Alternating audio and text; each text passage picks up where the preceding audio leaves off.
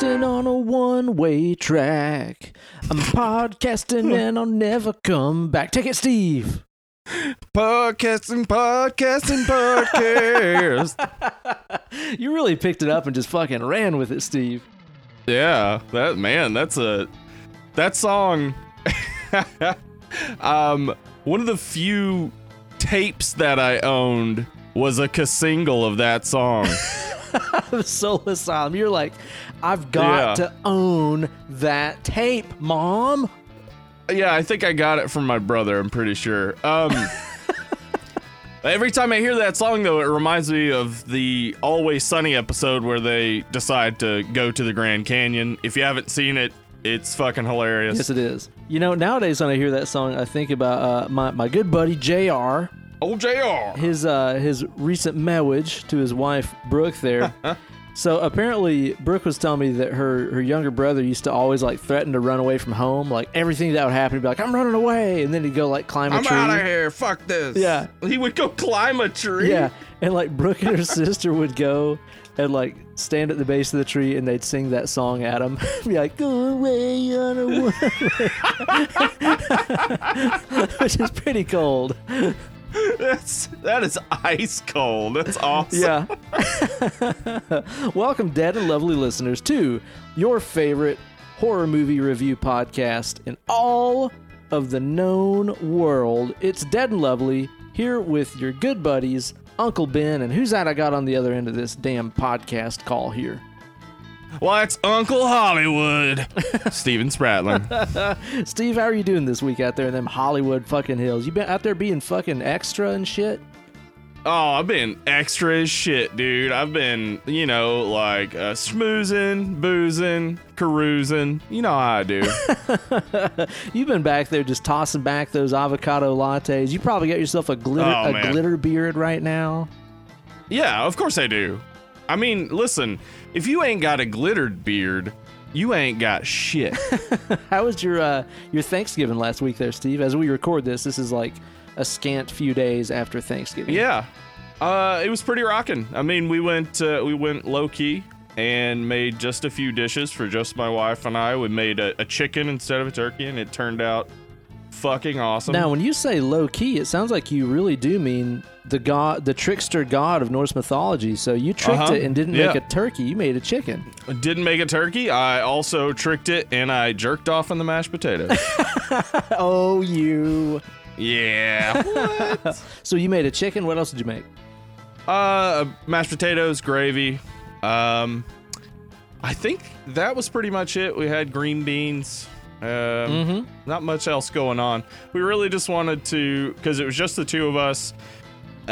We can make it if we try. Just the two of us. She and I. Let me ask you, with your mashed potato, are you a garlic mashed potato or just straight up? I prefer just straight up, but I found out that the best way to make garlic mashed potatoes is to actually put your milk on low, and then just smash some garlic and toss in like 3 or 4 cloves and let it get warm while your potatoes are boiling, and then when you start mashing the potatoes up, you strain the garlic out. So you don't have any solids in there. Yeah, you don't have any solids. So you get this awesome garlic flavor, but you don't every once in a while bite into a big chunk of garlic. Yeah, where you just get that overwhelming blast of garlic. Yeah. That's a pretty pro move. And the fat in the milk, especially if you're using a whole milk or a cream or half and half. It'll absorb it. Exactly. Yeah. That fat absorbs that flavor. That's a pretty good call. Doing like a roasted garlic and then mashing that. Oh, that's perfect. That helps too, because it mellows it out. But of course, then you're talking about an extra step of prep. And who's got time for that shit anyway? Oh, man, on Thanksgiving, no one. Awesome. I'm glad you had a good time, man. I'm glad you had a good one. Yeah, we did. We just sat around. We watched the newest season of Always Sunny and ate some chicken. I've heard that new season of Sunny is real good.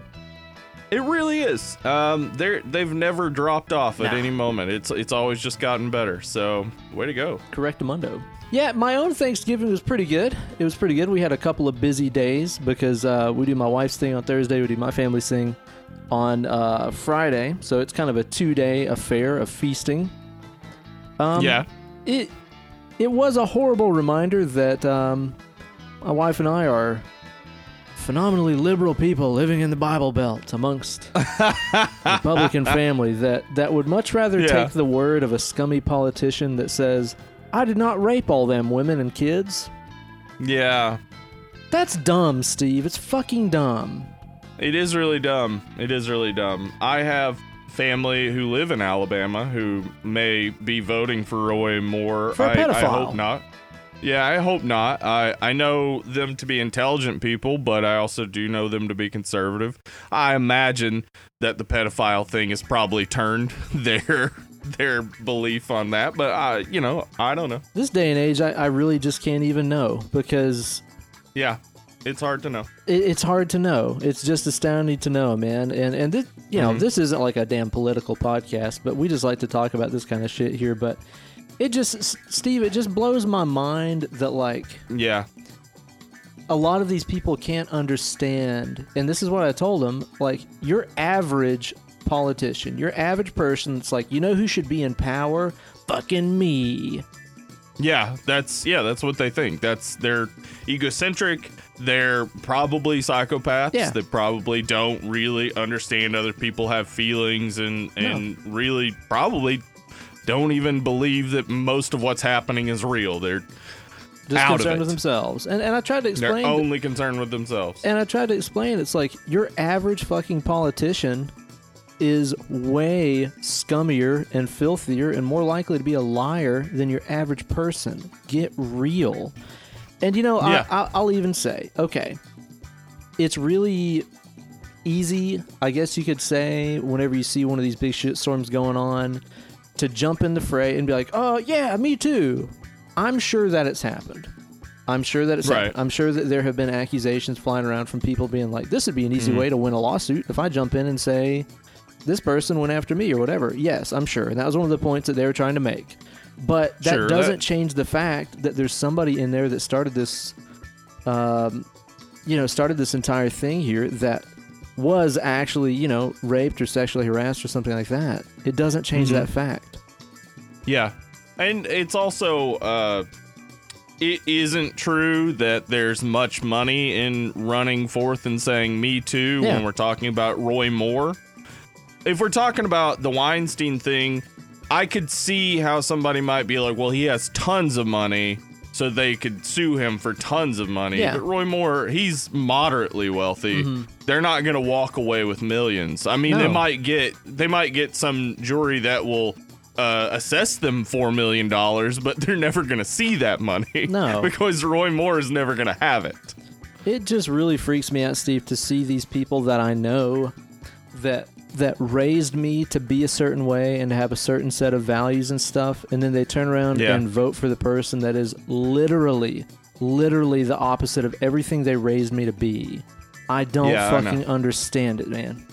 I don't get it. It's real hard. But I generally, I deal with my wife's family, and they're all liberal. Yeah.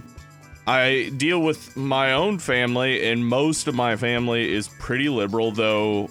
They're liberal in that way of like the way they raised me is the way they believe. So those are the people they'll vote for. Right. But of course, they have their own problems with racism and sexism and things like that. Sure, yeah. But still, they're liberal. Like they vote liberal. So like I grew up around a lot of conservatives, and I had extended family members who were conservative. But like to me, it was always just an understood thing in my family that like the idea is you want to help people, you want to be on the side of people, you want to believe people, and like that is like one of the undergirding things about conservatism is you don't want to believe anybody. Don't trust anybody. Basically, they're all trying to be stone cold. But failing. DTA, they say. But failing because Stone Cold's quite liberal. Yeah, he is. But yeah, like, the thing is, though, that it's about fear. It's about being worried. They're afraid all the time. They're in fear. And the people who they vote for, they use that against them. Absolutely. They use that paranoia and that fear and that worry to get them to vote a particular way. Well, and especially whenever they have their fucking pastors telling them to vote that way too. That's disgusting. To me, that should be. It is. That's disgusting. That should be off the fucking market. You should not be able to prey upon people's religious practices to earn a vote. That's revolting. That's fucking disgusting. That's preying on people's weaknesses in the worst possible way. It really is. But I mean, they are pastors, so it's not like that is below them. That's actually probably 10 to 20 steps above a lot of them. Yeah, no doubt, man, no doubt. So, there wasn't, I won't say that there was just an upright, upheaval politically at the dinner table for Thanksgiving. Nobody flipped a table over anything like that, but it's just one of those things that is just sort of a reminder of, yep, people are that way. People that I'm related to are okay with how things are going right now, and that's very sad to me. But still, while that stuff wasn't going on, we enjoyed the companionship and the foods and the wines and all the other good stuff. So it could have been much, much, much worse. Obviously, yeah. I mean, there are families that have much bigger problems on Thanksgiving than just arguing politics. So that's fun. That's a fun time with family, right? So it wasn't too bad at all, man. And then my wife baked me my own personal pumpkin pie, which is residing in the refrigerator right now, and I'm gonna have a slice after we're done because it's the best. Was that all sexual innuendo? Your wife made you a delicious pumpkin pie that's now in the refrigerator? Yeah, that's exactly right. That's exactly right. She's cool. Right. She's cooling down. You know what I mean? Oh no! But then you're gonna get a slice whenever we're done. That's correct. So in the meantime, now that we're done with Old Turkey Day and we're in the December season here, have you been watching anything cool recently? Yeah, So I've put this off for a long time because I have tried to watch the pilot episode, and I just could not get through it. But I finally forced myself through it and found out I love this show. It's Trailer Park Boys. Okay, so you're on board with it, huh? It's so fucking funny. And it is the inspiration of so many shows that I have thought are hilarious for years and didn't realize, they're like mimicking Trailer Park Boys. Really? Yeah, Always Sunny is almost 100% mimicking Trailer Park Boys for the first few seasons. Did Trailer Park Boys start significantly before Sunny? Yeah, 1999. Whoa, I didn't know that show was that old. It actually started before The British Office, which the British Office can't possibly be inspired by it, but it's got a lot of similarities. Now, see, that kind of changes things because I watched the first maybe episode or two of that show a couple of years ago with some friends who were telling me how fucking great it is and how hysterical it was and all this stuff. Yeah. And I watched the first few episodes and I didn't find myself like completely laughing out loud about it, but then at the same time I also thought that this was a show that just started like 2 or 3 years ago. I didn't know that it was that old. No, it's 1999. Wow. It's way ahead of its time. And also, like, you got to get through that first season. It's like, for any Friday Night Lights fans out there, you got to get through the second season to see the awesomeness. Like, you got to get through the first season, but like, I don't recommend skipping it because like there's so many callbacks to the first season that keep happening throughout the series. But the first season is like, it's so much almost setup, despite the fact that so much of it is improv and things like that.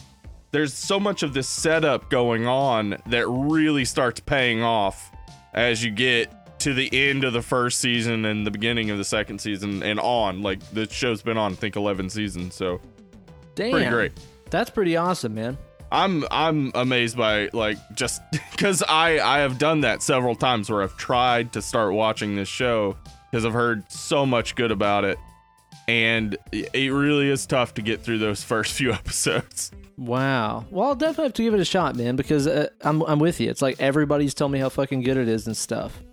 Yeah, I recommend it for sure. Right on, man. Anything else you've been watching? Not that I can think of. Been watching football. Oh, footballing. Oh, football. Yeah. I saw a man on Thanksgiving. I saw a man's leg break in half. ECW. That was ECW. Yeah, that's what I said. Yeah. It was hardcore as fuck. He didn't finish the match though, so that's not ECW. Yeah, that's pretty. Terry Funk would not fucking approve of that. Yeah, Terry Funk would have been like, fuck that. I'll walk on this stump. Yeah, put some duct tape around it and deal with it. That's Sabu right there. Yeah, exactly right. Damn That's right. exactly That's Sabu. Sabu. That's my guy, man. Dude, we've been, since we last talked, the night of Thanksgiving, we sat down and watched Planes, Trains, and Automobiles. Awesome. Which is really good. And, for some reason this year when we watched it, it especially stuck out to me how sad that movie is in a lot of ways, too. It's extremely sad. I know, but his wife is dead. I know, yeah. It's a very sad movie, yeah. And then also, too, like, Steve Martin is this super cynical fucking asshole. It's like, he's got this beautiful family, this big home and all that stuff, obviously well off, but man, he is a hard ass the entire movie. Just very resentful and shit the entire time. Yeah. For some reason, that kind of stuck out to me this year, and I'm not exactly certain why.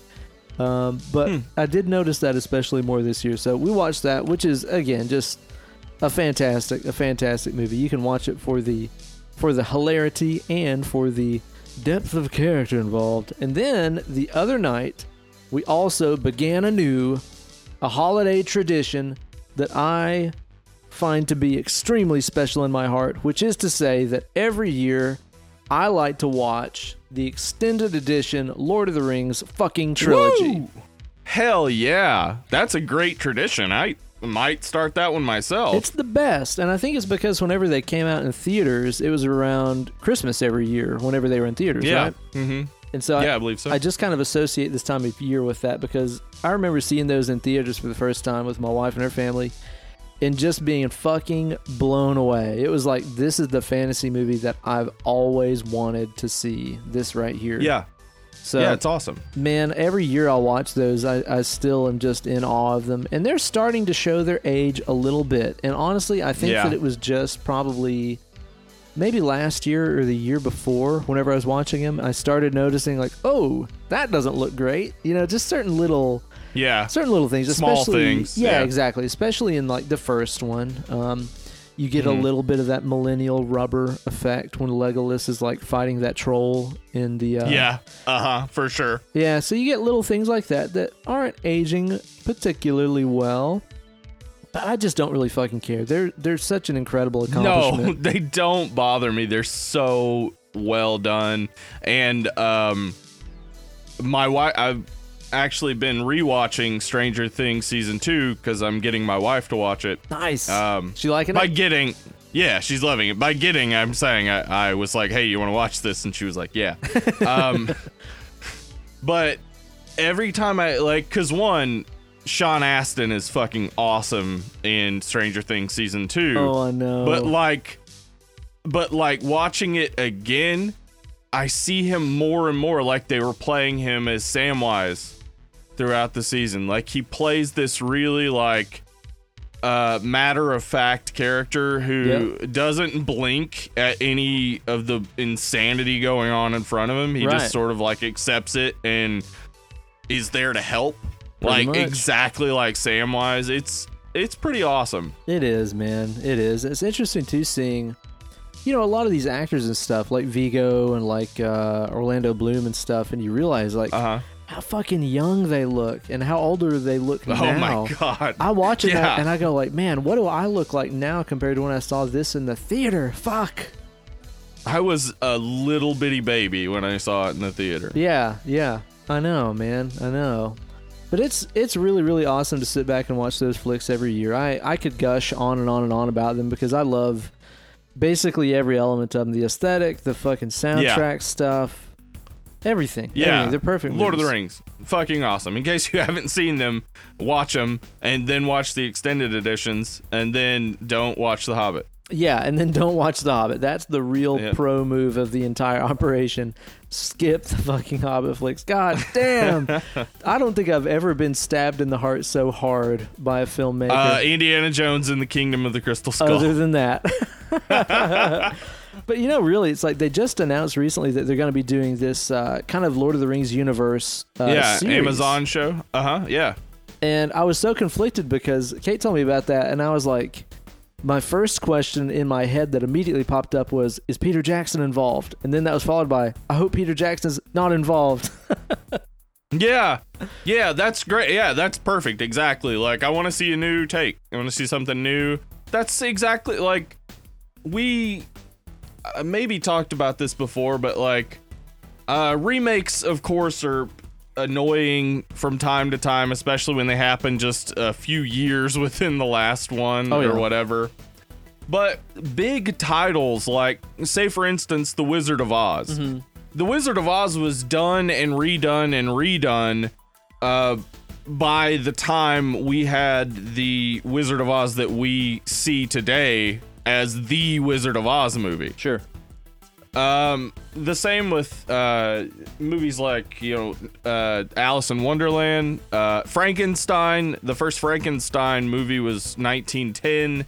Like, we've seen these stories done and redone over and over and over, but like, sometimes you really can improve on what happened before, and sometimes maybe serializing it and turning it into a TV show gives you the opportunity to include all of the sprawling characters of Tolkien's 1,000-page long books. Yeah, totally.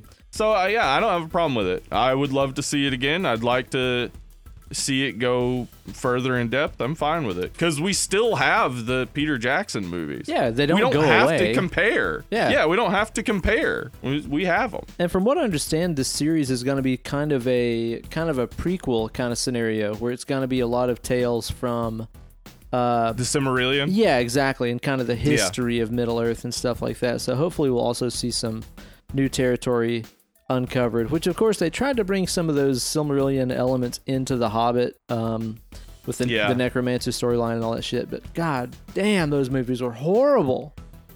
I didn't mind the first two too bad. The first one seemed fine to me, but it was over long, which is not something I would say even about the extended editions of the Lord of the Rings movies. But the second one was a little ridiculous, and then the third one I turned off after about 20 minutes because I thought it was so bad. I'll tell you what, it did not get better. Did you ever finish it? No, I haven't. Shit. I mean, I know what happens in the story, so I didn't feel that drive to finish it. Right on, man. Well, I would recommend not watching it sometime. But I do recommend watching the trilogy, during the holidays. That's always a good... Oh, absolutely. It's always a good treat for me. So we just finished the first one tonight. We're going to start the Two Towers, I'm sure sometime soon this week too, so I'm always excited about that. I'm also excited to spend this evening, Steve, talking with you about the subject of our show today, which is none other than Shaun of the Dead from the year 2004, which is a fucking awesome movie that I love so much. This was your surprise pick for the month. What made you pick this flick, Steve? It's an amazing fucking movie. Like, true story. I have so much to say about this movie, and like, it's gonna be hard to condense it down and not get too over long. So just cut me off if you need to, because this is not only an amazing achievement in directing and writing, it's an amazing achievement in horror overall. Yeah, and in zombie movies. It's so fucking good. I totally agree, man. And this is also kind of a historic first for our show, as this is the first kind of horror comedy flick that we've ever covered on our show. Yeah, and I was a little worried about that until I rewatched it and I realized, like, the comedy is secondary to this. This is a dramatic horror movie. Yeah, absolutely so. And it's not alone in the field of horror comedy flicks. That's kind of been a long-standing tradition, even if you go back to, the Toxic Crusader and shit like that. There's been Toxic Avenger, yeah. There you go. There's been horror comedies for a really long time. So before we start getting into our review and thoughts about this flick, Steve, I'd like to spend a little bit of time here compiling a list of, let's say, a top 6, which means a 3 apiece, of our favorite horror comedies here for our Dead and Lovely listeners. Do you think that's something that you could conjure up on hand here? If I concentrate real hard, I'll probably be able to read what I wrote down on this piece of paper in front of me. So yes. You want to kick us off? Yeah, and I want to do these in no particular order. Fine. For a particular reason. Okay. But I'm going to start with Slither by James Gunn. Oh, damn. That is an awesome flick. I would love to cover that on our show sometime. Absolutely, 100%. Everything about it is awesome, so fun. Love the effects. Love Michael Rooker. I love everything that happens in that movie is just so much fun and a great, gross horror movie. It's a disgusting body horror kind of flick about alien, kind of insect slug things, right? Yeah.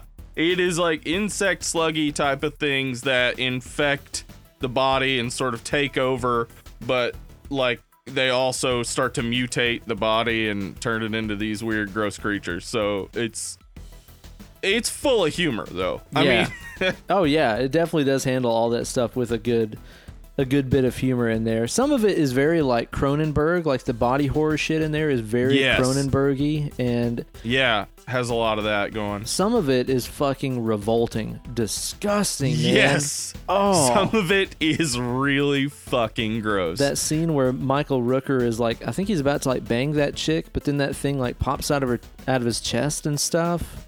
Yeah. Ugh. Actually, I picked this because I was thinking of taking a trauma movie. Because Toxic Avenger and, Attack of the Killer Tomatoes, there are millions of trauma movies you can talk about. Tromeo and Juliet would have been my pick. But what I thought was when I went back and thought about the humor in those movies, the humor is kind of like, haha, isn't it funny we're making a movie this weird? Yeah. Whereas Slither, it's a well-written comedic film that still has that over-the-top, isn't it funny we made this movie type of feel to it. So, I really love it. Great movie. That's a great choice, man. That's definitely one that I would like to cover on our show sometime, so we'll definitely cover that at some point. Now, my first choice that I have, in no particular order, speaking of a favorite New Zealander Kiwi director, Peter Jackson, he happened to direct a little flick some years ago that has a long time been touted as the goriest flick of all time, and it is indeed a revolting and disgusting movie, but it is fucking hilarious. I'm talking about old Dead Alive. You've seen that, haven't you? Hell yes, I've seen Dead Alive. It's fucking awesome. Yeah, and really gross.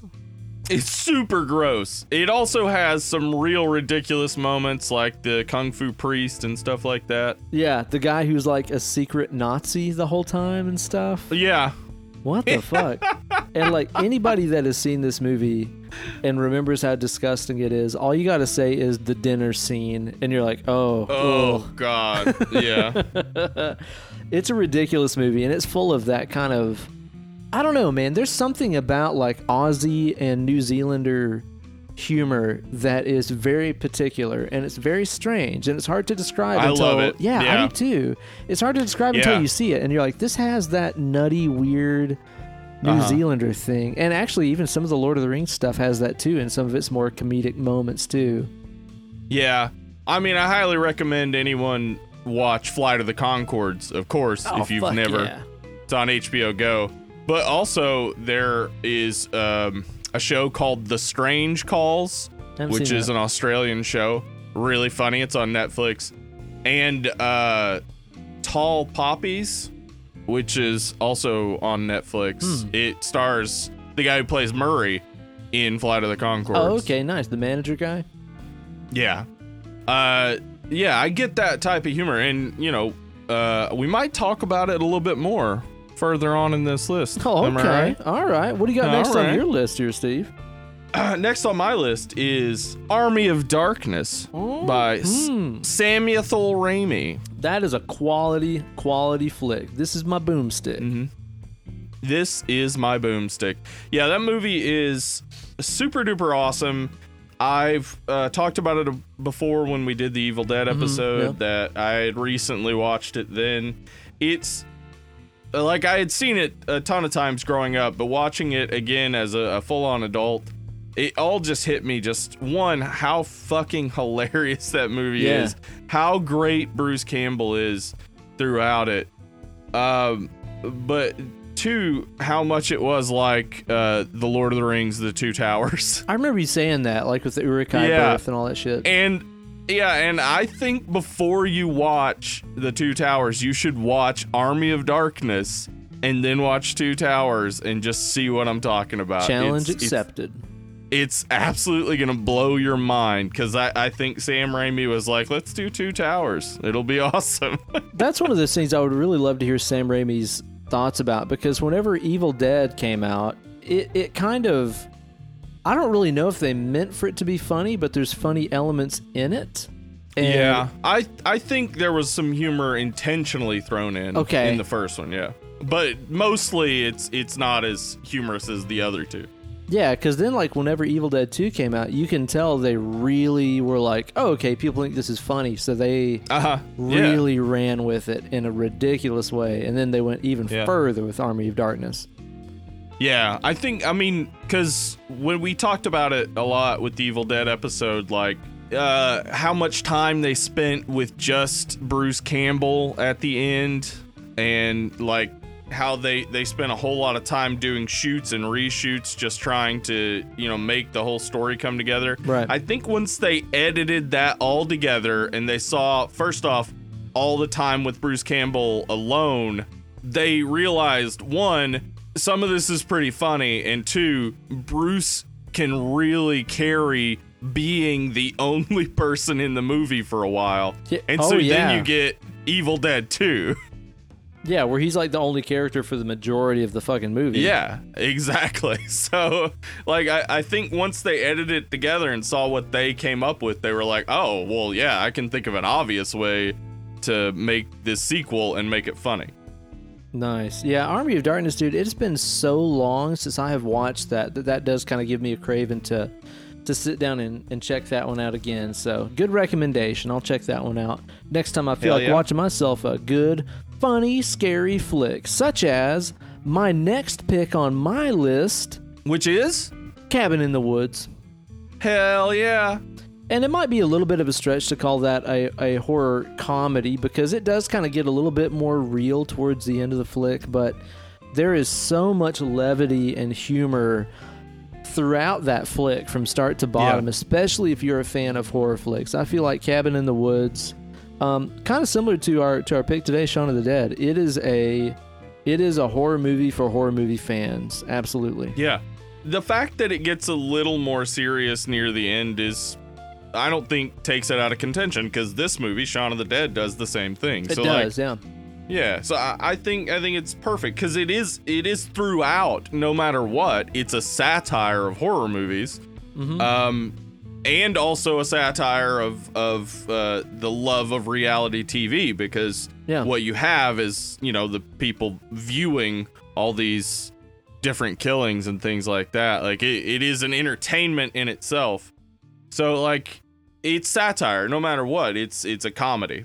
I love and that it's flick. An awesome horror movie. Yeah, it is, dude. I really love that flick. And I also love, too, how even they tie it into it, like you said, the kind of reality TV sort of element of the flick, and with them having to do these sacrifices and stuff, it all brings it back to how, all horror and all horror or all horror stories and stuff like this are all just a tribute to fucking H.P. Lovecraft. To the old ones, to the ancient ones and shit. They even use that verbiage, I really love that about the movie. And of course, if you're watching with a close eye, you'll see so many tributes to other classic horror flicks and stuff. Yeah, I really dig that one. And there's some really funny shit in there, some great casting, great looking movie too. If you've not seen Cabin in the Woods, definitely go check it out, because I remember... Oh, 100%. Yeah, I remember whenever we saw that, I'd seen previews for it, and I was just like, whatever, it's a horror movie, I want to go see it. because in the previews they didn't really advertise that it was kind of this self-aware, horror movie for horror movie fans kind of thing. And we went to the theater and we sat down, and like as soon as the movie starts and you get the two guys, in the base, and they're just bullshitting and talking about their fucking cabinets and stuff like this, and then the big cabin in the woods title screen pops up. We pretty much just looked at each other and we're like, yeah, this is not a typical horror movie. Yeah. This is much different than what they were advertising this as. You could easily go wrong after that point, but it immediately grabs your attention. It's like, okay, this is interesting. What is going on here? Yep. And luckily it doesn't go wrong at all. It's just fucking awesome throughout. And you get Chris Hemsworth being funny, which is always fun. Oh yeah, man. Definitely a great flick. If you've not checked that one out, definitely do give Cabin in the Woods a spin. What else would you recommend these wonderful people give a spin, Steve? Well, Ben, you probably didn't expect this, but I'm going to go ahead and straight out of my hand pull out a Uno reverse on you. What do you got next? Oh, shit. All right. Yeah. You want me to whip one out on you? Yeah, go for it. I'm going to go ahead and dump one on you here, a little flick called What We Do in the Shadows, which is one that we've talked about during our No Vampire Month of Vampire podcast, because What We Do in the Shadows is it's a vampire flick. It is a horror comedy, kind of light on the horror element, I guess I would say. It's mostly comedy. It's kind of a, for those of you guys who haven't heard us gush about how great it is, it's kind of a mockumentary style, like Christopher Guest, Spinal Tap or Best in Show kind of flick, only it's about this group of vampires that's living together in an apartment, and what their personal lives are like, and how they feed, and their quarrels with werewolves and all kinds of other shit. Fuck, it is so good. It is one of the best vampire movies ever made, because it really ties together all of vampire lore from different movies and books and so on. Mm-hmm. And it all makes them work together in a universe together. And it's written by Jermaine Clement of Flight of the Conchords, that show I mentioned earlier. True. And directed by Taika Waititi, who is the director of Thor Ragnarok. Boom. Connections. Uh-huh. Oh, and also they're both from New Zealand, so there's that Kiwi humor we were talking about earlier. That's very, very true, man. That's very true. It's a great flick. We've gushed about it, and I'm glad that we have, because since then I've seen several people on our Facebook and Instagram groups be like, man, since you guys talked about that flick, I went and watched it, and it was the shit. Yeah, listen, if anybody is listening to this episode specifically because of Shaun of the Dead, go watch What We Do in the Shadows, because it's so fucking funny. It's so good. Yeah. It's such a great movie. Yeah, that movie is to vampire flicks what Shaun of the Dead is to zombie flicks. Yes. Which is to that's say, exactly it. It's a humorous, fun take on it that's great for fans of the genre, but it's also one of the most shining examples of that genre ever made. Yes, exactly. Like, the comedy just complements how well thought out it is and how well done it is. Abso-flogging-lutely. So definitely check out What We Do in the Shadows. Steve, what you got next on your shit list here? Well, Ben, I wrote this one down, and then when I went to, find out who's the director of this and look it up a little bit, I found out two things. One, I have an apology from last week I have to extend to someone. Uh-oh. And two, the movie I'm about to name is a direct influence on Edgar Wright. Oh. He has named it specifically. American Werewolf in London. Oh, you know what? That's a pretty good pull, because that does have some comedic elements to it. I don't really think of that immediately as like a horror comedy, but it's funny, isn't it? It is. It's got a lot of comedic elements to it, and in fact, the comedic elements worked a lot of times to not only satirize werewolf movies, but to satirize horror movies in general, and it would often undercut the horror a bit.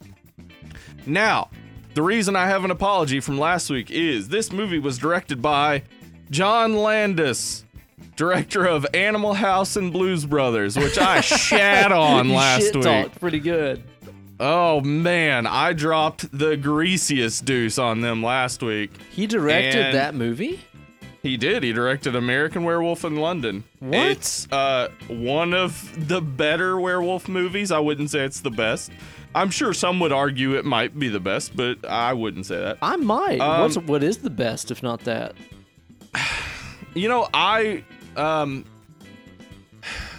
a huge fan of Wolf Cop, and I'm not pretending that it's not campy, but I do think it's one of the best werewolf movies ever made. Man, I never watched it, but I really wanted to because it looked real silly.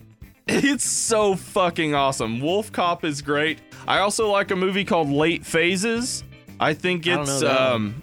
Oh man, it's an indie horror movie. I think it's on Netflix.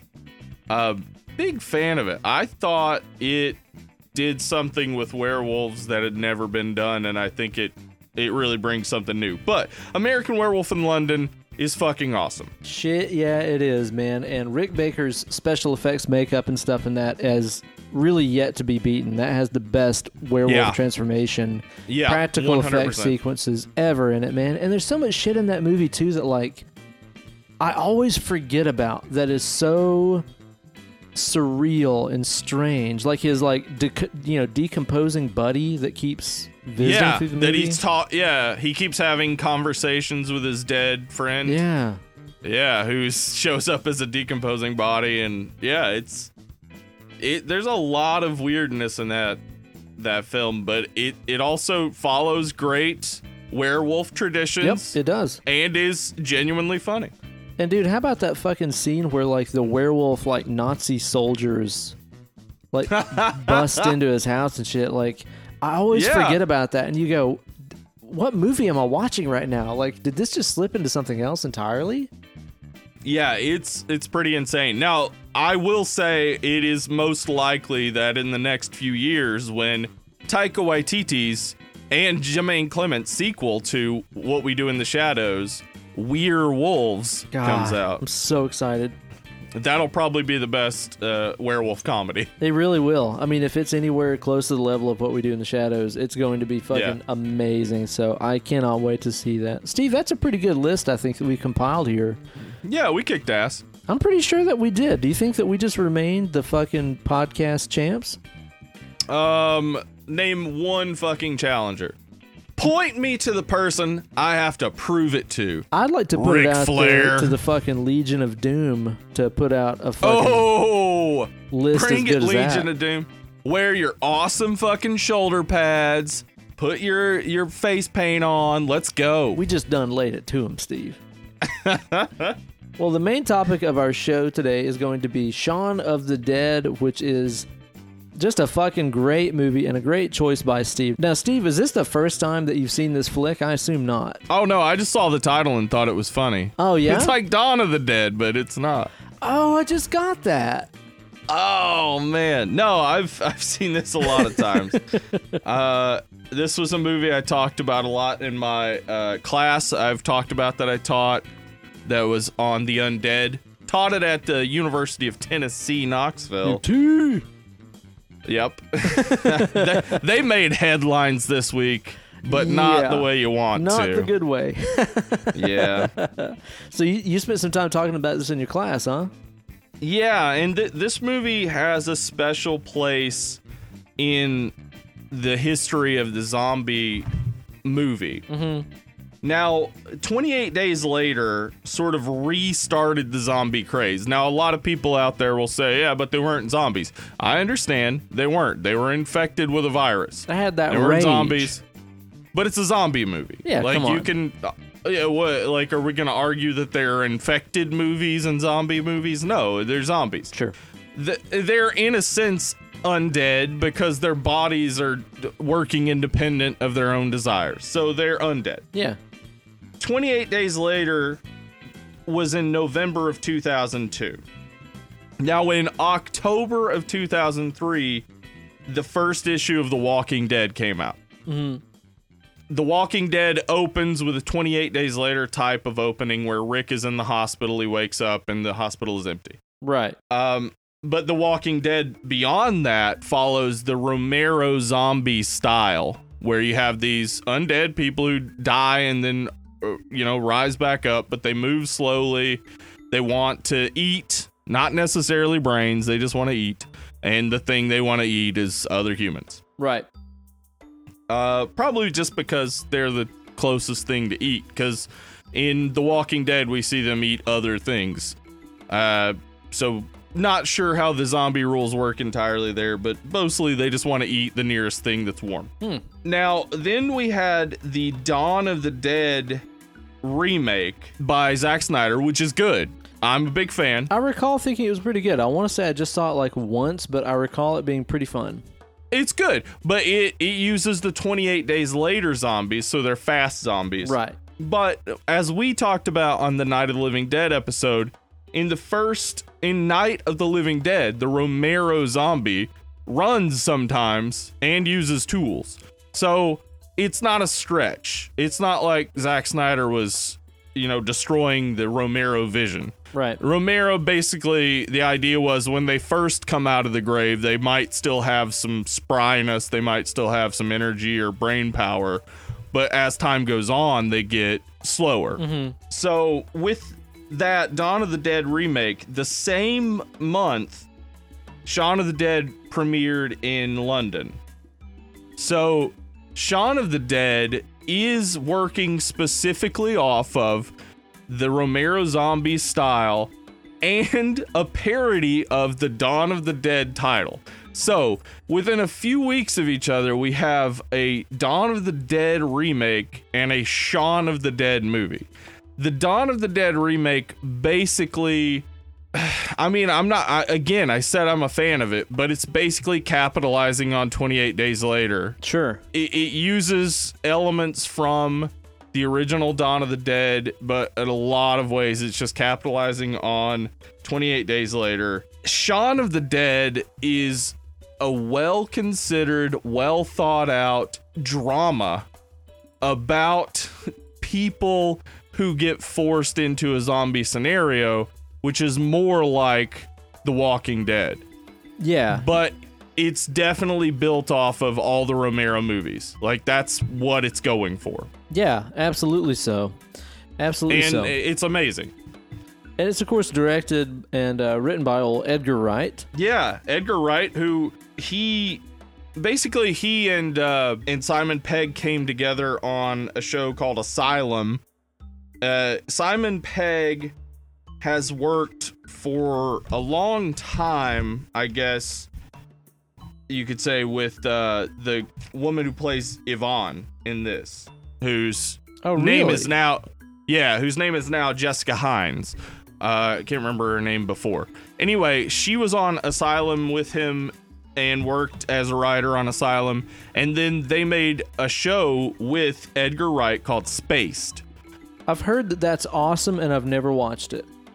Great show. Also came out in 1999, and also will blow your mind at how ahead of its time it is. Damn. But among British comedies, it was pretty similar to a lot that was coming out. But Edgar Wright's directing style is pretty apparent in most episodes. What happened is they made this episode. It was the third episode of Spaced, where Simon Pegg's character, Tim, gets some speed from some dudes, and then he takes it and he plays Resident Evil 2 all night, and then starts hallucinating that he's in a zombie apocalypse. No kidding. Seriously, that was like the seed that started this. Yeah, and so they liked the idea, and they got together and they wrote a zombie movie. That rules. Also, Resident Evil 2 is the shit. Yes, it is. I mean, if you go back and play it now, it's probably terrible. No. It's the shit. Oh, it's still the shit? Still the shit. You know what I love? Amphetamine. Yeah. So we both got something out of that story. There we go, man. Very good. I didn't know that that's how this started. So they just did an episode of their show, and they were like, let's make a zombie fucking movie. Yeah, and Cool. the one thing they really bonded over about it was their love for Romero. So you see that throughout this, is that this is very much an homage to Romero Romero zombie movies. Yeah. But what you also get from this is Edgar Wright's directing style, which utilizes. He is unabashedly a borrower. He loves, using shots from sci-fi and horror and fantasy in whatever he does. So when he's dealing with a comedy, you still get these great kinetic shots of a lot of sort of action going on. Mm-hmm. And he's able to move all that into these extremely well-written scripts. And I'm only going to talk about the Cornetto trilogy, and it's called that. Any of our English listeners will know what Cornetto is, but oh yeah, because we got all kinds of them fucking motherfucking damn red coat listeners out there according to our stats. One of the insults that was thrown at them was that they were lobsters. You damn lobsters, we know you're listening to us. And now, see, nowadays, that's like, oh yeah, lobster, that's a succulent dish that costs a lot of money. But back then it was like basically... They're delicious. Yeah, it was basically like calling someone a cockroach because people were so disgusted by lobster.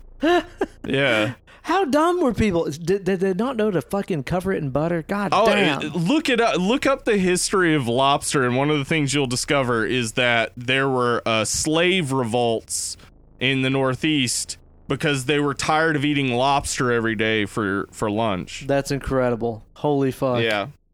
Wow. Well, hello to our lovely dead and London listeners out there. Dead in London. Anyway, Cornetto is just a type of ice cream. Okay. Just a cheap little ice cream thing. And they basically what happened was there's the quick joke, not even a joke. It's just they talk about a Cornetto. Ed tells Sean to get him a Cornetto at the store, and he does. And then it comes back in Hot Fuzz, and then it comes back again in The World's End. And basically, Edgar Wright said that those three movies are supposed to be a trilogy, and he jokingly called it the Cornetto trilogy because they reference Cornetto in each of them. But that's it is awesome. He was being serious. It is supposed to be a trilogy, and there is like an overarching theme. And I would say that theme, just from watching and taking notes and really paying attention, is growing up. Yeah, very much so. Yeah, like this entire movie is about growing up and putting away childishness and putting away that voice in your head that says, hey, let's just sit and play video games, or hey, let's just relax and drink. Like, the voice that constantly is telling you, like, it doesn't matter, it'll all work out, it's fine. How do you feel about those other movies in the trilogy, like Hot Fuzz and World's End? The World's End? I like them both. I like The World's End a lot. I thought it was really interesting and weird. Hot Fuzz is really funny, though. I love Hot Fuzz so much, man. I've only seen World's End once, and I really enjoyed it, but I've watched Hot Fuzz a million times. I love that movie. I think that it's fucking awesome. And it's interesting, too, because, like, that flick, it's kind of the same way this is a take on zombie movies. Hot Fuzz is very much a take on buddy cop movies, like Lethal Weapon and shit like that.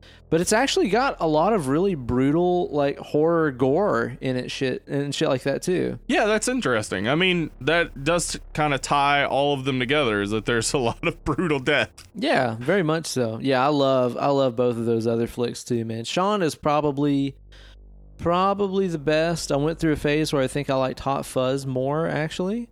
But I think I'm kind of back to being like, yeah, Shaun of the Dead is definitely the king of that trilogy. Yeah, I would agree. I think it's the best of the three, but I think they all three have so much going on, and like the way that when Edgar Wright and Simon Pegg get together to write a movie, it seems like any particular scene, character, line, or event has an analog later in the movie. Yes, dude. There is always payoff to the foreshadowing. There's always a foil to the main character. There's always something to examine. There's always like a line that makes more sense suddenly. Yeah, dude. It's great. Like the thing is, like, you can make a low budget horror movie with a script that is just like, I'm scared of zombies. Oh, let's hide from these zombies. Like, and people will still go see it.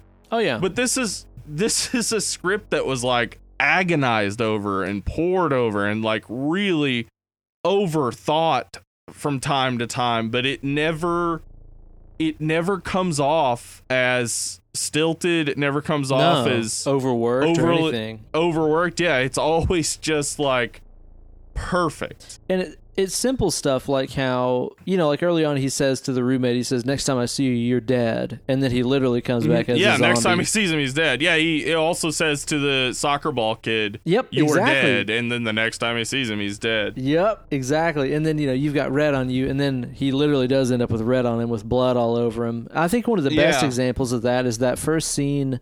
Well, it's not the first scene, but one of the early scenes in the flick where Sean leaves his apartment and he kind of walks across a couple of streets of the town there, and we see him just cross the street, and we see, a guy washing his car, and we see a guy out there begging for change, and cars on the sidewalk, and all this kind of stuff, and the guy in the little quick stop market.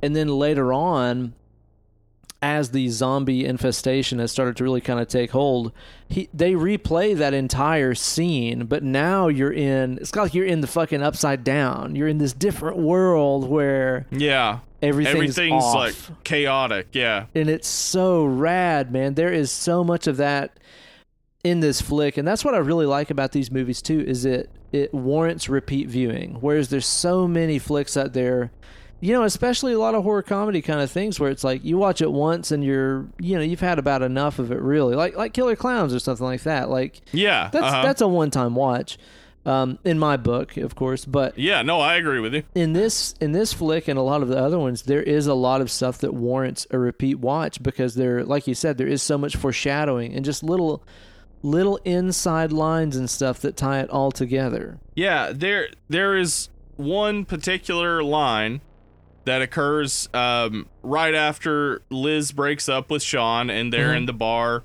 Sean and Ed drinking. And Ed says this, and I'm going to give you the interpretation that Edgar Wright gave on the commentary, basically. I didn't watch the commentary. Well, I didn't either. I just read this. Sick. So Ed says, first thing tomorrow, we'll have a Bloody Mary, grab a bite at the King's Head, have a couple at the Little Princess, stagger back, stab the monkey, then come back to the bar for shots. Oh. Now, Edgar Wright says this is what that means. We'll have a Bloody Mary means kill the girl in the garden whose name is Mary. Yeah. Grab a bite at the King's Head means go get Sean's stepfather, Phil, who then was bitten on his neck by a zombie. Yeah.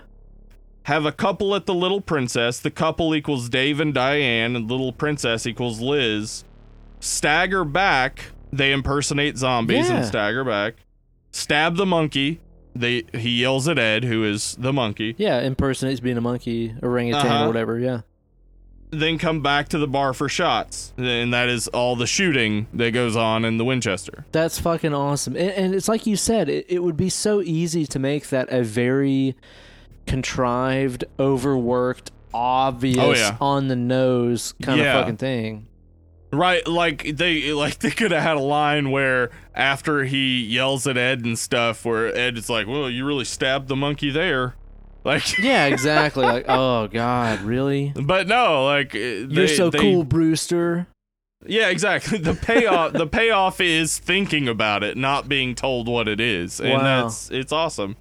That's really cool, and it's stuff like that that really makes this movie so fucking good. And the balance in this flick of the humor versus the, if you want to call it drama or horror elements. Mm-hmm.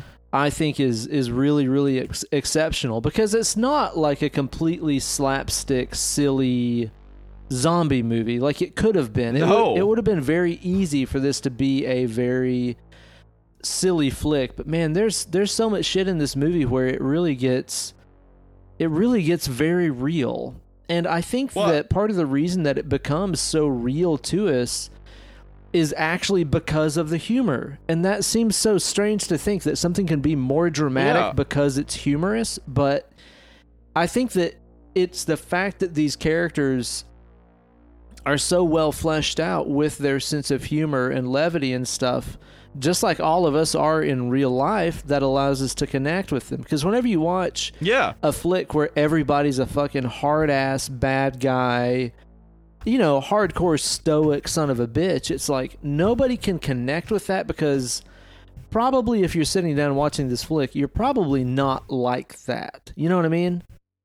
Yeah, you're the type of person who is that doesn't sit and watch movies. Yeah, exactly. I mean, but whenever you watch a flick like this where there's hardcore crazy shit going on, but it's happening to people that have inside jokes with their friends, and they cut up with each other, and they have little catchphrases that they use with each other and shit like that.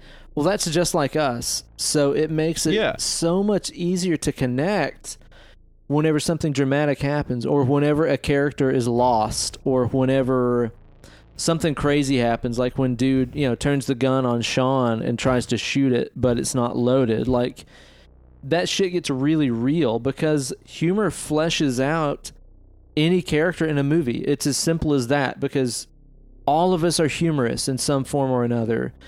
And so I think have some sense of humor. Yeah, exactly. So I think by adding that element in, but not making it, you know, to like trauma level of just fucking silly, it makes these characters so much more believable, and it makes us connect with them so much more than we would if they were all hard-ass motherfuckers, you know? Yeah, absolutely. And this movie, it has the humor to, I guess, like, it catches you off guard then when something horrific happens. Yeah, it does, yeah. This movie also starts with relationship problems. Like, it doesn't start with a joke. It doesn't start with horror. It starts with relationship issues. True. Throughout, what we're dealing with is basically that Sean is afraid of growing up. And he, in a way, what he's afraid of is becoming like everyone else. Mm-hmm. He thinks he'll be a zombie if he grows up. He'll be like his stepfather, or he'll be like Pete. Right. He'll be this unfun zombie. Yes. Okay, that's interesting. That ties in with another observation I had about the flick. I'll get to that in a second. And also, he will do anything he can to keep his girlfriend. Yeah. Now, when I say he'll do anything he can, I mean, like, he'll promise to do anything he can, but then he'll hang out with Ed and it'll all fall to shit. Yeah. But he wants to be dedicated to her. He obviously is trying to change. And the thing that another instance of basically everything being described by something in the movie, he writes when he's super drunk later, he writes on his dry erase board on the refrigerator, go see Mom, go see Liz, get shit together, get life together, or something like that. And that's exactly what he does in the movie.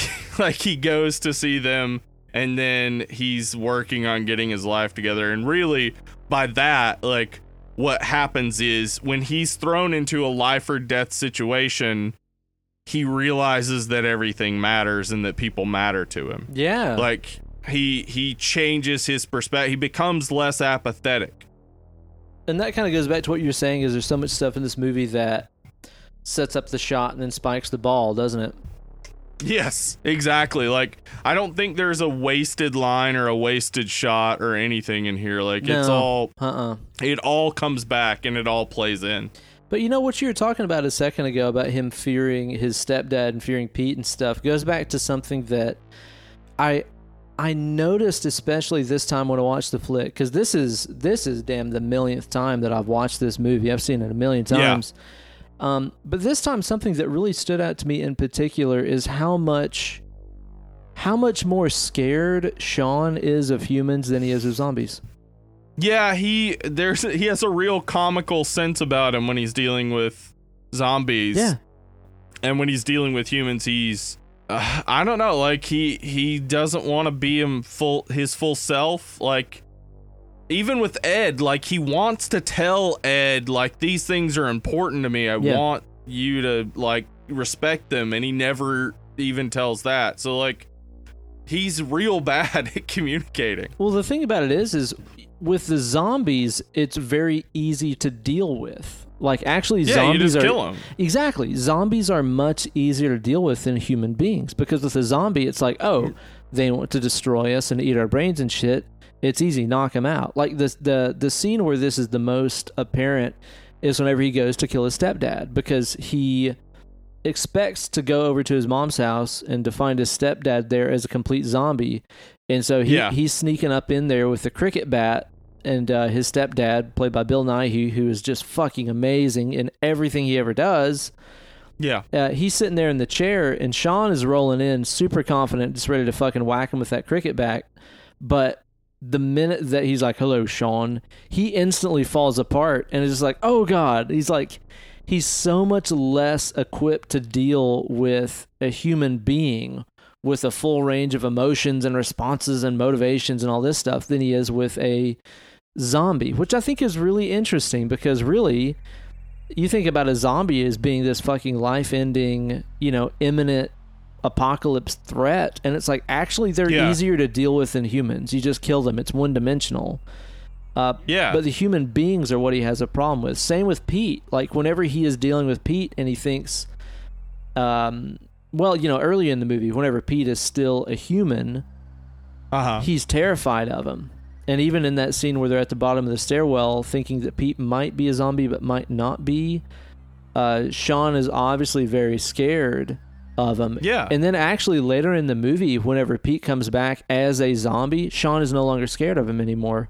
He knows how to deal with him. And I think that kind of goes back to what you're saying about the growing up element of this flick, is it's so much easier to deal with these one-dimensional animals, villains, monsters, whatever you want to call them, than it is with a human being that has a complete range of emotions and so on.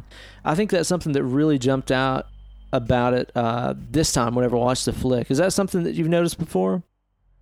No, hearing all this is making a million times sense to me. Like I was just thinking of, like, there's the moment when he's trying, like, he's the assistant manager or he's the senior person at work. He's scared of that 17-year-old dude.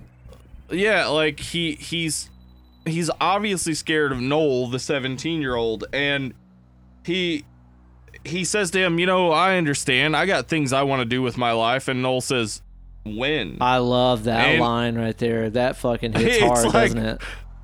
Yeah, that's exactly what I wrote, was that hits home. Like, it's just like, oh, right. When? Like, okay. Like, I have these ideas and things I want to do. Like, when is that happening? Because that 17-year-old, he's already dead. He's already done.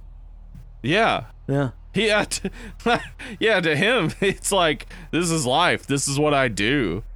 When are you ever gonna do anything if you haven't done it by now? Yeah, exactly. Oh man, it's cold. It's also evident, and I want to talk more about Yvonne later, but it's evident when he meets Yvonne the first time. Yeah.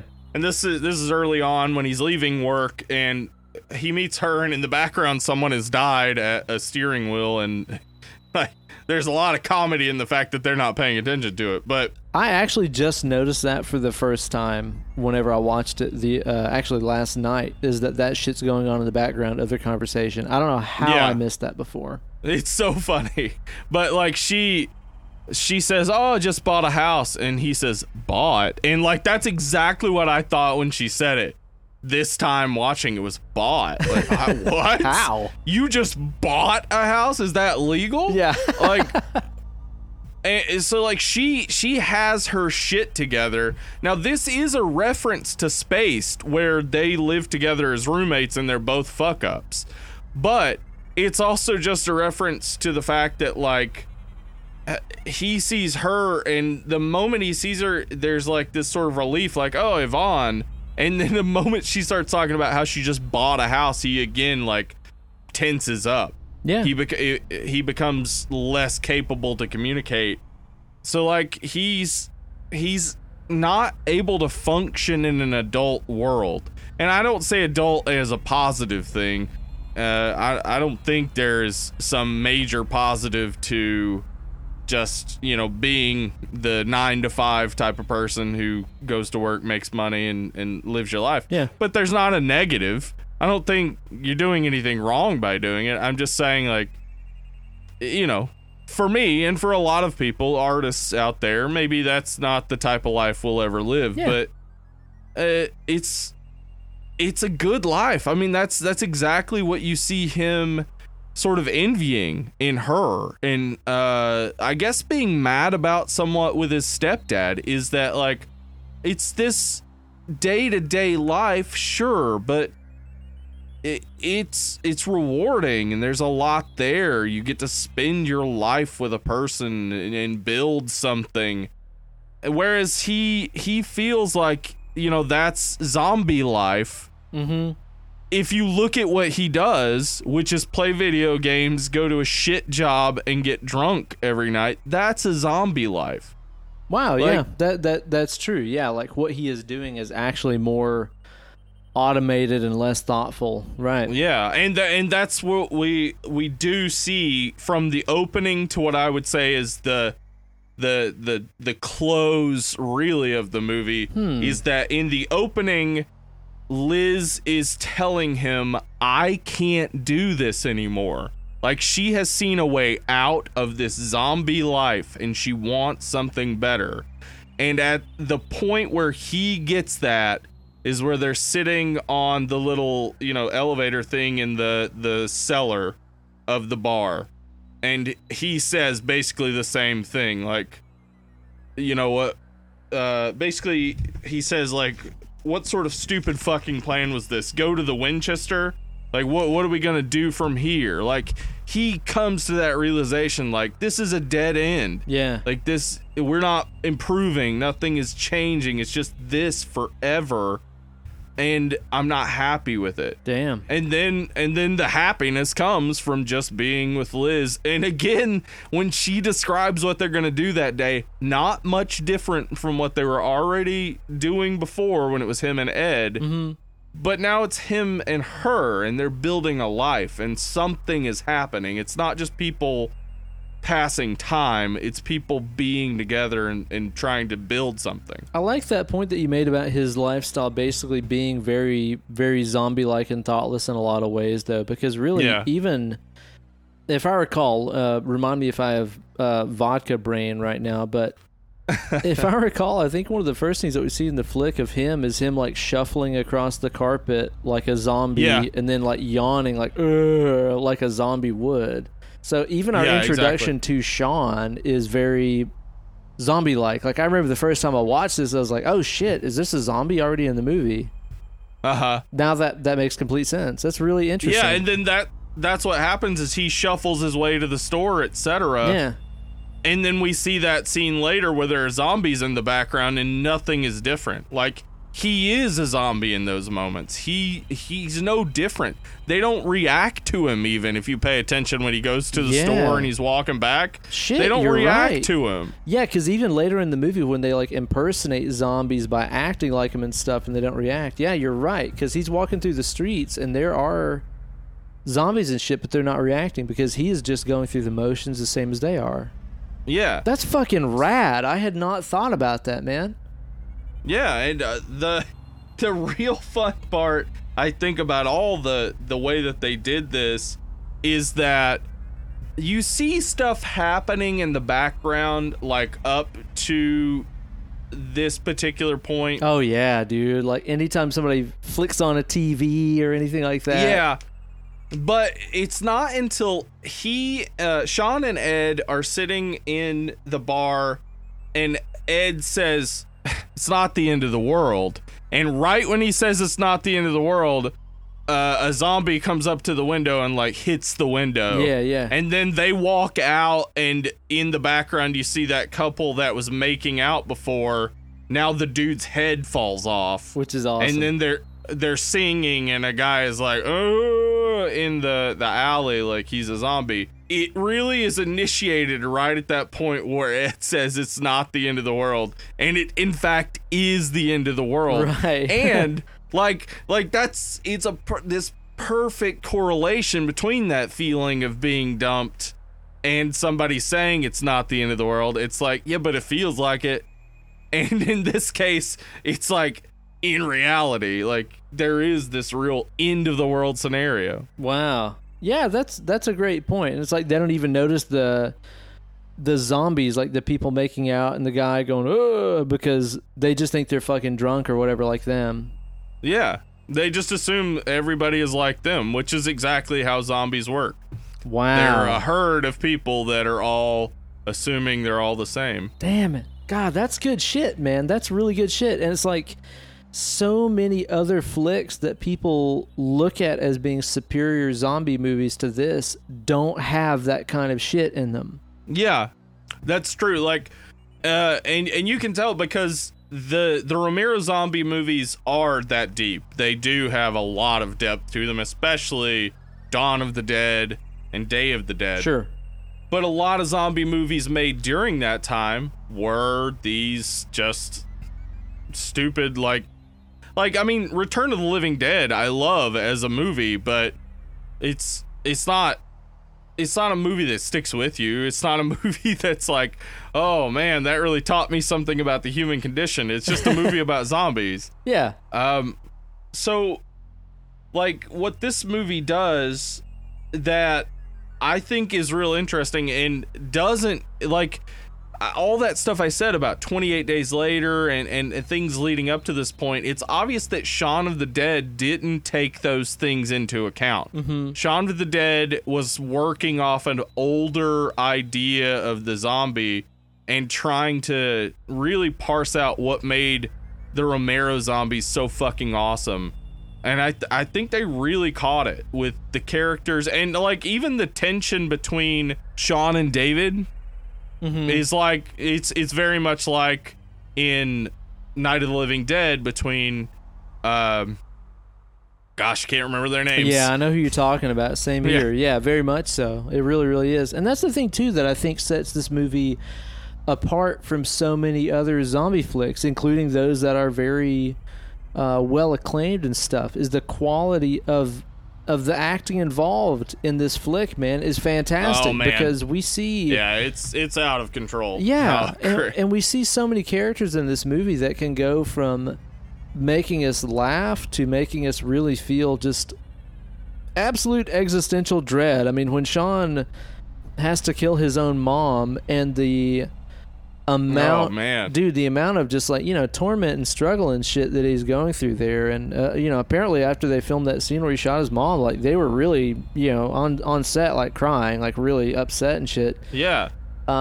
It's one of those things, man, that you always hear it, and if you've ever tried to do any kind of acting yourself, you understand, but doing humor is way harder than doing drama. Making somebody laugh is so much harder than making somebody cry. So when you're dealing with actors who can bring levity to a subject like zombies, they definitely have the chops to pull off some dramatic shit too. And I'll be honest, like the first time that I watched this movie, which was probably, I mean, damn, you said this came out, what, 2004? Is that right?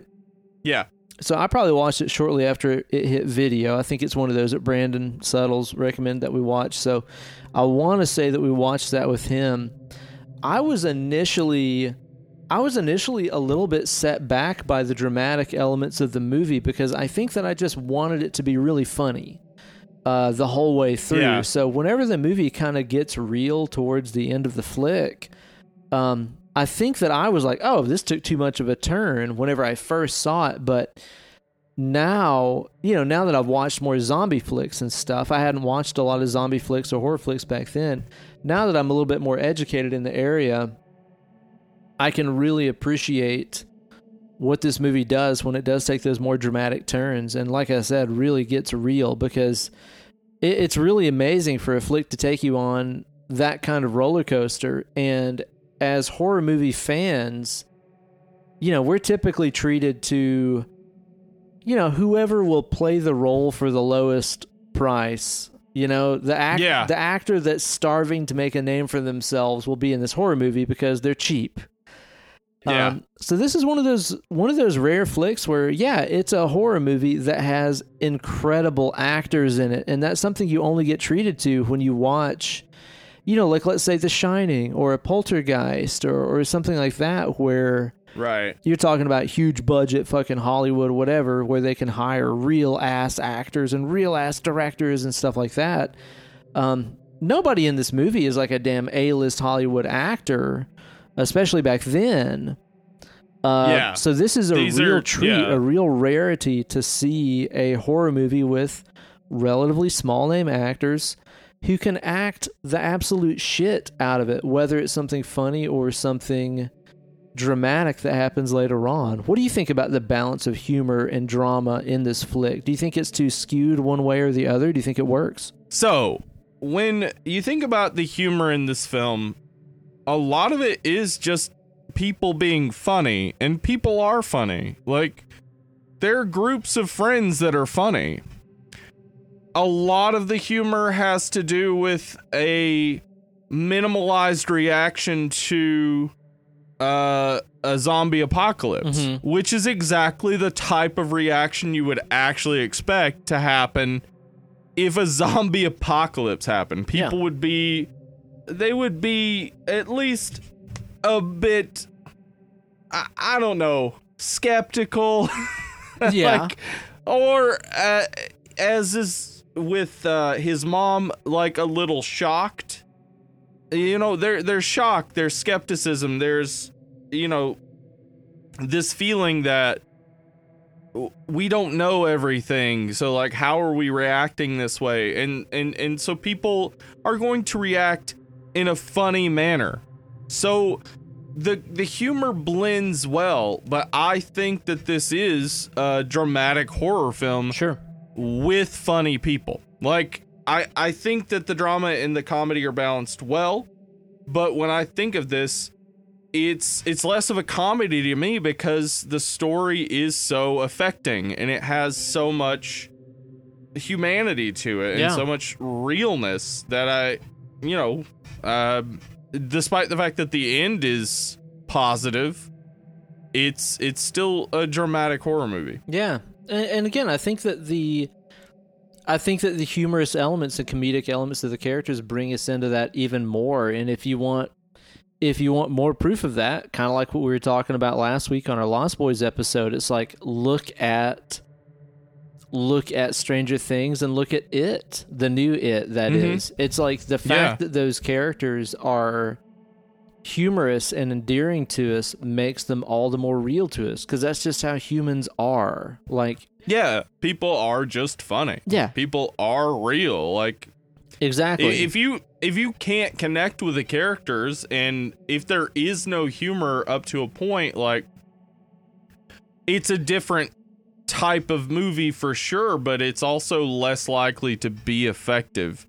Like, there are certainly, say, I don't know, Texas Chainsaw Massacre, I don't know if there's much humor in it, but there are moments of levity. There are certainly moments where everyone's happier.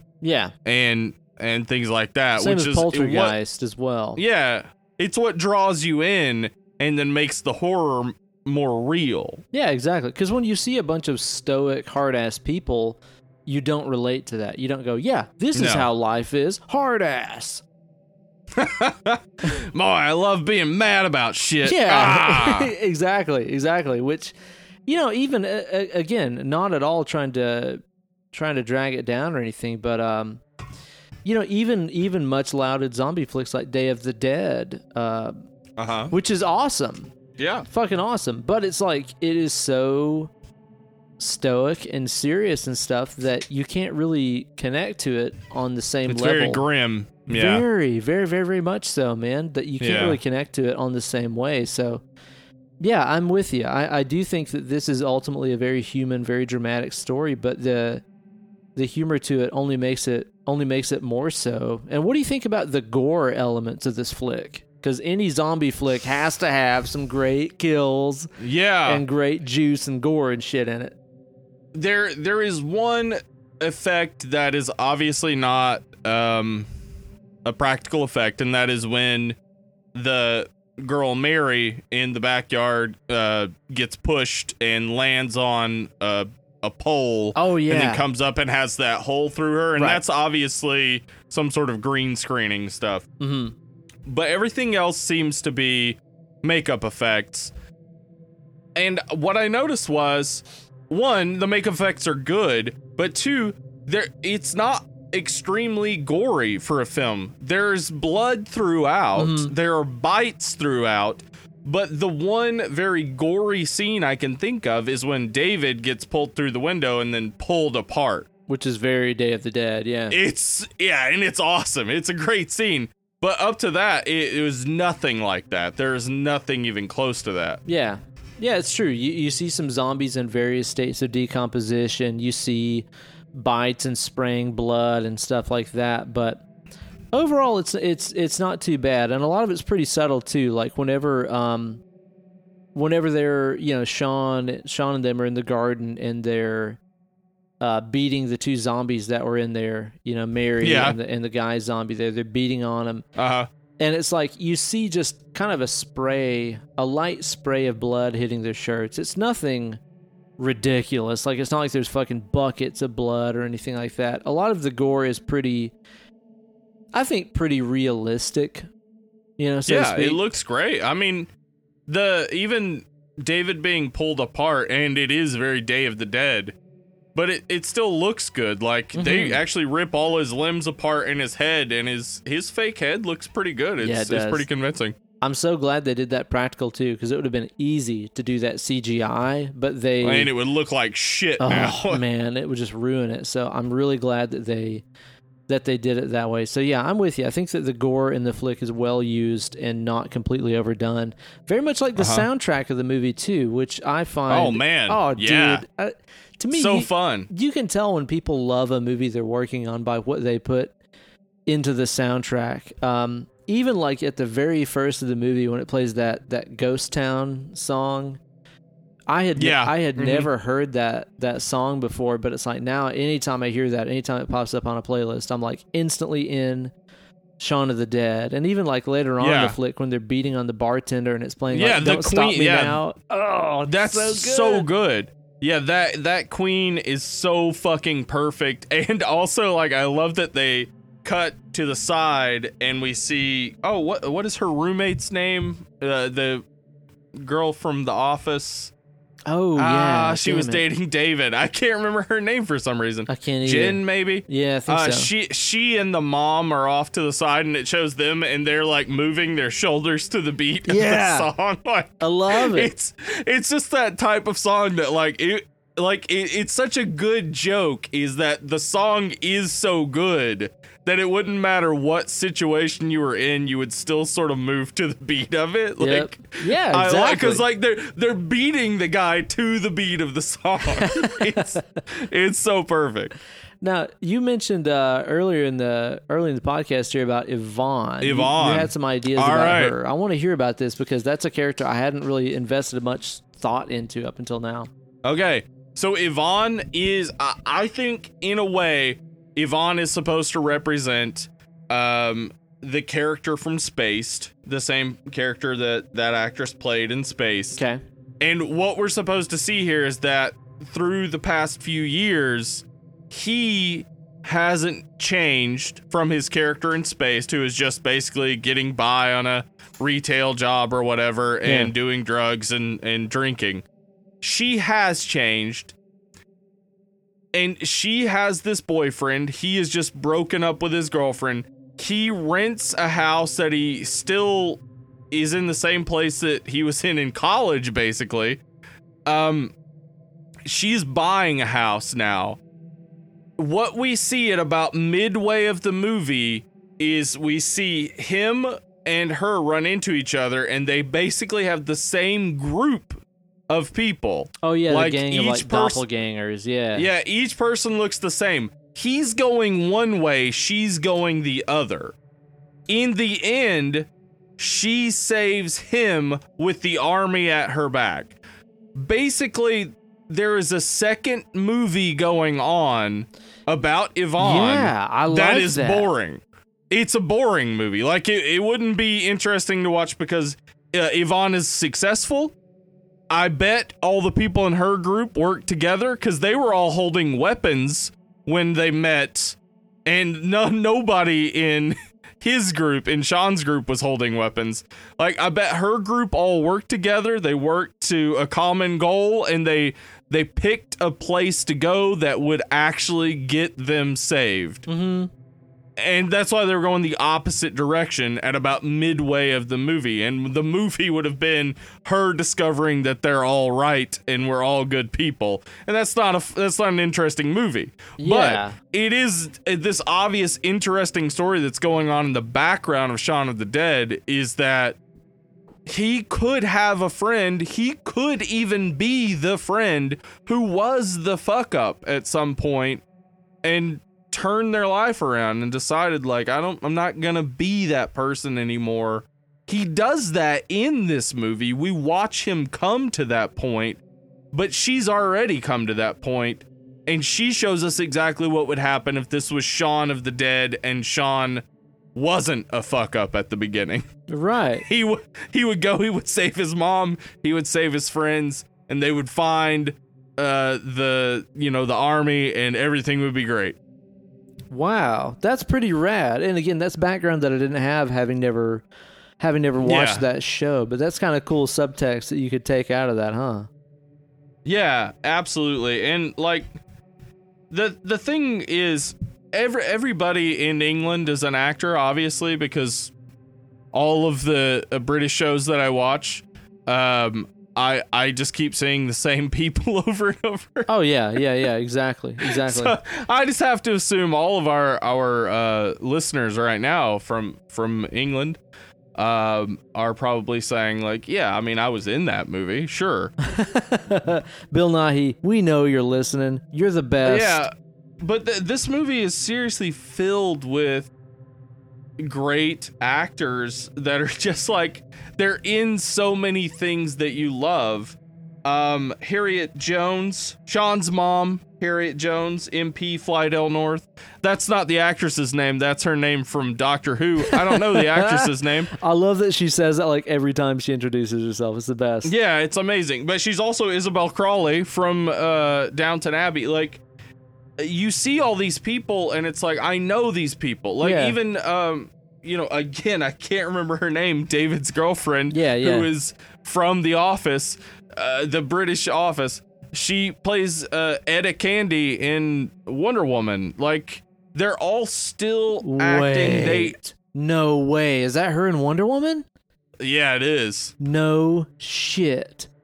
It absolutely is. Like, all of these people are in many things before this and after this that you will love. Like, just sit down with the Shaun of the Dead cast list and start going through their stuff. Peter Serafinowicz, the aka the voice of Darth Maul, he's in so much great stuff. He's also the current Tick in the new Amazon Tick. Wait, who is he in Shaun? Pete. No way. That's the voice of Darth Maul? Yeah. You gotta be kidding me. I'm not kidding. That's badass. And it makes me so pleased, too, to see that Simon Pegg has enjoyed, Hollywood America success with, like, being in Star Trek as Bones and shit like that. I hope that he and Edgar Wright will get back together and make something again, because, like, I love him in Star Trek. I love him in the Mission Impossible movies. Like, I don't think those are great movies particularly, but he's great in them. Oh yeah. But like, he is best, I think, in these movies. Also, Paul, he was really good in the movie he and Paul's Nick Frost awesome. wrote together. I like that guy in pretty much everything that he's been in. So it's made me happy to see what kind of success he has enjoyed since these early Edgar Wright flicks in his TV career and stuff. Yeah, and Jessica Hines, who I don't know what happened, because like I really do think, just the way I was saying, like, their stories intersect, Yvonne and Shaun. I also wonder because like Jessica Hines, she was like the co-writer of Spaced with Simon Pegg, and I just wonder like what happened. Did she not pursue the level of career that he did, or was she just left behind because she's not like the typical Hollywood body type? Because she's hilarious. Yeah. She's a great writer, obviously. Like I've seen her in a ton of stuff. I'm not even pretending she's not in stuff, but she obviously didn't get the same opportunities that Simon Pegg did. Like she's still hilarious and she still has a successful career, but why isn't the spotlight on her as well? Like I've got no idea. She could have been bigger, I would feel. And of course, Bill Nighy has been in a million things, ranging from fucking Love Actually to Pirates of the Caribbean and Underworld and everything else. And I think that guy is just fucking awesome. I love him in this flick too, where he's like, I run it under a cold tap. And I'll tell you, I'm trying to remember if this movie, I can't remember if it was maybe the source of all of my fucking stepdad fixation, where he's like, he's not my dad, he's my stepdad. Like, I can't remember if I got that from this movie or if I watched this movie and I was like, this is the same shit that I say. Like, I can't clearly remember which came first. If it was this or you know, me and all the stepdad shit that I'm always joking around about. I really don't know. I get my stepdad shit from having a bad stepdad. Like, is that not how you got yours? Like, I really don't know. I mean, you know, my stepdad, I think, did vote for Trump, which I think is very, very, very bad. But that's been much more recent than my stepdad thing. The stepdad thing in this is pretty interesting because Simon Pegg, he has a stepdad, and he took his stepdad's last name. Oh. So, like, it seems like he might have a positive relationship with his stepdad, and this is sort of a joking play out of something, or maybe, I don't know. Like, generally, though, I think, you know, most stepdads are probably good peeps, right? I hope so. I definitely hope so, man. Mm-hmm. My own stepdad embarrassed me by wearing a Confederate flag skull cap. He also smoked 4 packs of cigarettes a day, and God damn, got a tattoo of a tiger. I mean, that all sounds like stepdad shit to me. Yeah. Oh, and then also when my mom wanted to divorce him, he just disappeared. Oh. Because apparently in the state of Tennessee, you can't easily get a divorce from someone if they refuse to appear in court. Sick. So that's fun. Well, Steve, you know, this movie to me is an absolute blast and a real. Yeah. You know, it is simultaneously an homage to zombie and horror flicks, and it is also a parody of zombie and horror flicks in a lot of ways, but because of the quality of everything that's going on, ends up being so much more than that. I'd like to know your final thoughts on this flick and a rating. I want you to rate this on a scale of 1 with a maximum of 10. Hit me. A maximum. Okay. Well, as far as zombie movies goes, zombies movies? As far as zombies movies goes, as far as zombie movies go, this is exactly what you want. Yeah. I mean, you want to see people banding together to fight zombies. You want to see internal struggles. You want to see issues between the people, etc. But you also want to see some good zombie deaths, and we get that from this. And I think in the end, this has the best script of any zombie movie ever made. Yeah. It may not have the best zombie action, but the best script, the best characters, and some of the best acting in any zombie movie ever made. Yeah. It It is, as far as the directing goes, amazing. The music is awesome. I have no problems with this movie. I can't find a flaw with it. I would call myself a coccicidal maniac when it comes to this movie. I'm going to give this just a pure 100% a 10. You know, I can't really disagree with you in any way there. I do think that this is also probably about the finest acted zombie flick that I could possibly think of. Because, again, as I've said many times, life has humor in it. You know, no matter what the situation, humor makes everything better, and humans will always find a way to interject a little levity into any situation that they're in. So I think that this injection of humor in this flick is kind of the missing ingredient in a whole lot of other zombie movies that could have made them more relatable and more humanized and so forth. So I do think that the injection of comedy into this, while still keeping it serious and dramatic, and like you said, having some really big, epic, emotional moments and stuff in this flick, I think that it just makes it all the better overall. And I think that having comedic actors on board makes the dramatic parts that much better, because if you can make somebody laugh, you can make somebody cry with half the effort. So I think this movie benefits tremendously by having comedic actors on board. Unforgettable soundtrack, wonderful cinematography, great script, great characters. Oh my God, every character in this flick has a great fleshed out personality, characteristic, dialogue, linguistic habits, everything in this movie is so well fleshed out in a genre that is typically infested with characters that are as mindless and cookie cutter and emotionless as the zombies themselves, which they are fighting. It's really wonderful.